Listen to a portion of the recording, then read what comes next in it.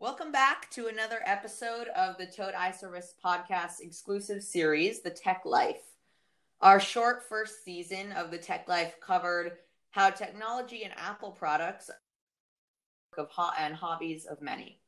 In our second round with season 2, we discuss our thoughts and developments in technology. We are now beginning to produce episodes about the impact of technology and about tech overall in a world facing a global pandemic. We want to first thank all the essential and frontline workers. We hope everyone is staying safe and healthy. Today, I will be hosting a remote interview podcast, and I'm pleased to share that I will be speaking with Jerry Beagle for today's episode about newspapers in the digital world. Thanks for being on the podcast, Jerry. Can you tell us a little bit about what you've done with journalism and why journalism is important to you? I started with newspapers way back in the 1950s when I was about 10 years old, and I got a job as a newspaper boy, and I carried newspapers around several blocks in my hometown, which was outside of Pittsburgh in western Pennsylvania. And I got hooked on newspapers at that point because to pick up my newspapers, I went to the printing plant and watched the newspapers come off the presses. And I thought it was fascinating the way it worked. And I've been a fan of newspapers from then on and even today. Do you want to tell us about what you do with Senior Life? Well, Senior Life is a newspaper that my wife and I owned for nearly 14 years back in the last couple of decades of the 20th century. Before that, I started out as a reporter for United Press International, which was the competition for the Associated Press. There were two wire services back then, AP, which still exists and is the only major news service today in this country. But back in the day, United Press International was the competition. And I was a reporter in the state capital of West Virginia, Charleston, West Virginia, and covered the State House. After that, I had a number of jobs in Los Angeles with Daily Variety. I was a freelancer, contributed to the old Chicago Tribune, New York Daily News service, and spent a few years freelancing for the Los Angeles Times. Did some other work, and then my wife and I bought Senior Life, Southern California Senior Life, which was a monthly newspaper that was distributed through 5 counties in Southern California. We sold the newspaper in 1999 and have been retired ever since. How do you think the media and press have changed overall in the age of technology use? Like, what is different from when you first entered journalism? What is different is that the newspapers were the be all and end all. There was television news and there was radio news. But if you wanted to get, particularly in your hometown, if you wanted the news of what was going on in your hometown, you depended upon your local newspapers. That's everything from New York City to the communities of 10 or 20, 30,000. Radio might not cover that. A radio station might be headquartered in a small town 25 miles away, and they're not going to pay too much attention to your hometown. So for small towns in particular, the death of newspapers, which have decreased by about 75% from what they were back at the turn of the century, has been a loss, I think, of public involvement, civic involvement in their own communities. That's the down part. The good part is that there's much more awareness, I think, of national and international news because you have ready access to whatever you want to find out about by going online, something you couldn't do back in the age of newspapers because they were limited to the number of pages that they had by the amount of advertising they had. You kind of led us into this, but have local newspapers been hurt by digital news and the fact that most news is now online? Say that again, please. Yeah, have local newspapers been hurt by digital news and the idea that most news is now online? They have. Um, for whatever reason, I guess advertising is somewhat cheaper than it is for newspapers who have to um, base their advertising rates on the number of papers that they distribute.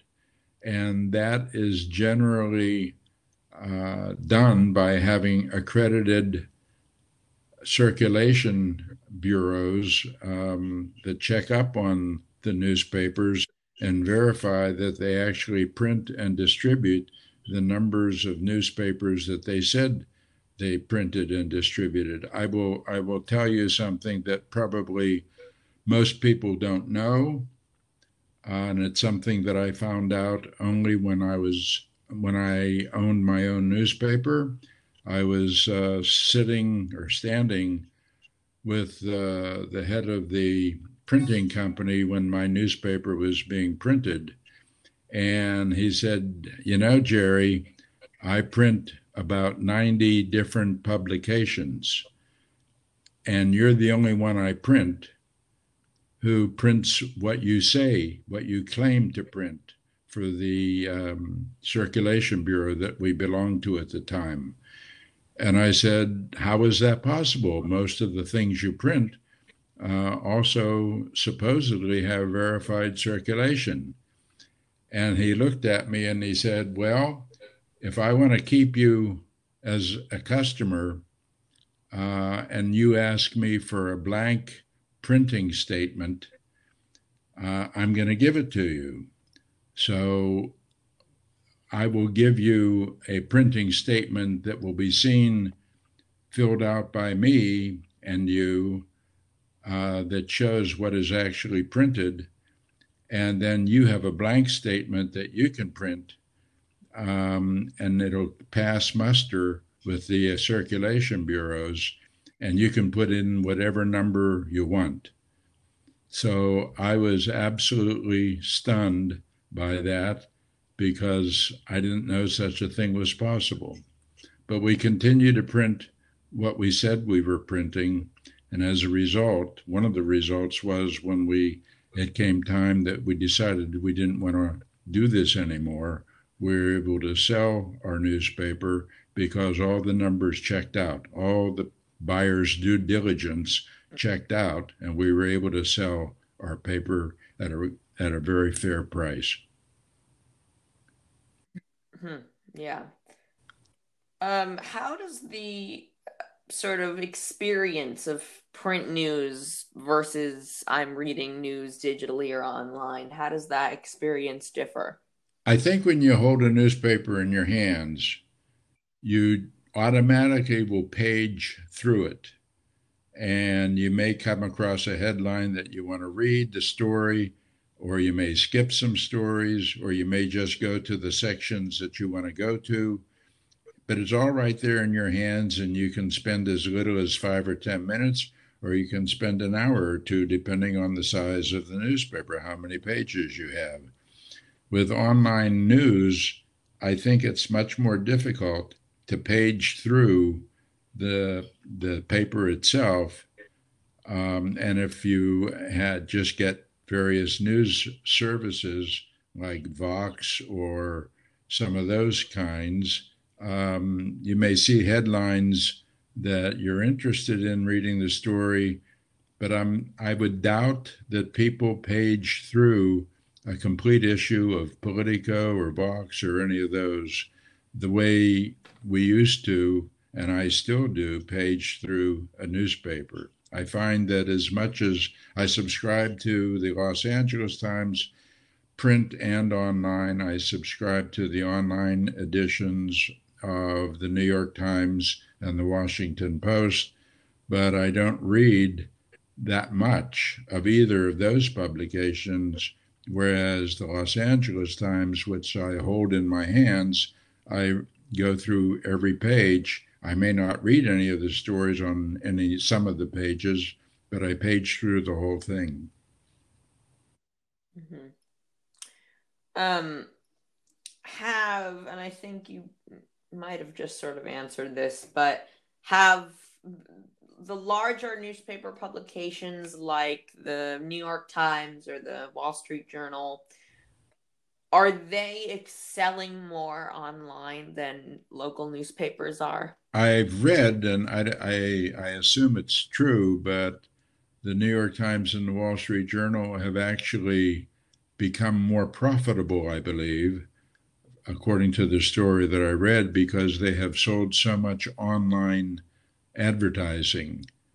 So their profit is coming from their online advertising because they seem to have been successful in getting their brand out to the entire country. So their circulation online has become far more than it used to be when they were only print. The Washington Post, of course, can be seen online, and so could all the local newspapers from the major cities. And if you're online, you can probably find, if you have your publication online, you can probably get anybody from across the country to find you. But I think the New York Times and the Wall Street Journal are the ones who have really made it pay off for them. Right. What would you personally what would you personally recommend to local newspapers for to find a good balance between digital and paper copies and the difference in readers based on digital or print subscriptions? I don't know that formula. Um, it's been 20 years since I printed a paper. We had our paper online at the very end. I don't know how many people read it online. We did have a small number of paid subscribers, even though by and large the 99.5% of it was a free newspaper. But and we had plenty of advertisers. So we had a lot of advertisers who stayed with us for the whole 13 and a half years that we were in print, that we owned the paper. I don't have a magic wand. I'm not involved with it anymore. I see what I see, and I know that papers have been going out of business right and left. I understand there's been a resurgence in local news because of the coronavirus, and I hope it continues to stay a little more healthy, but I'm not sure it will.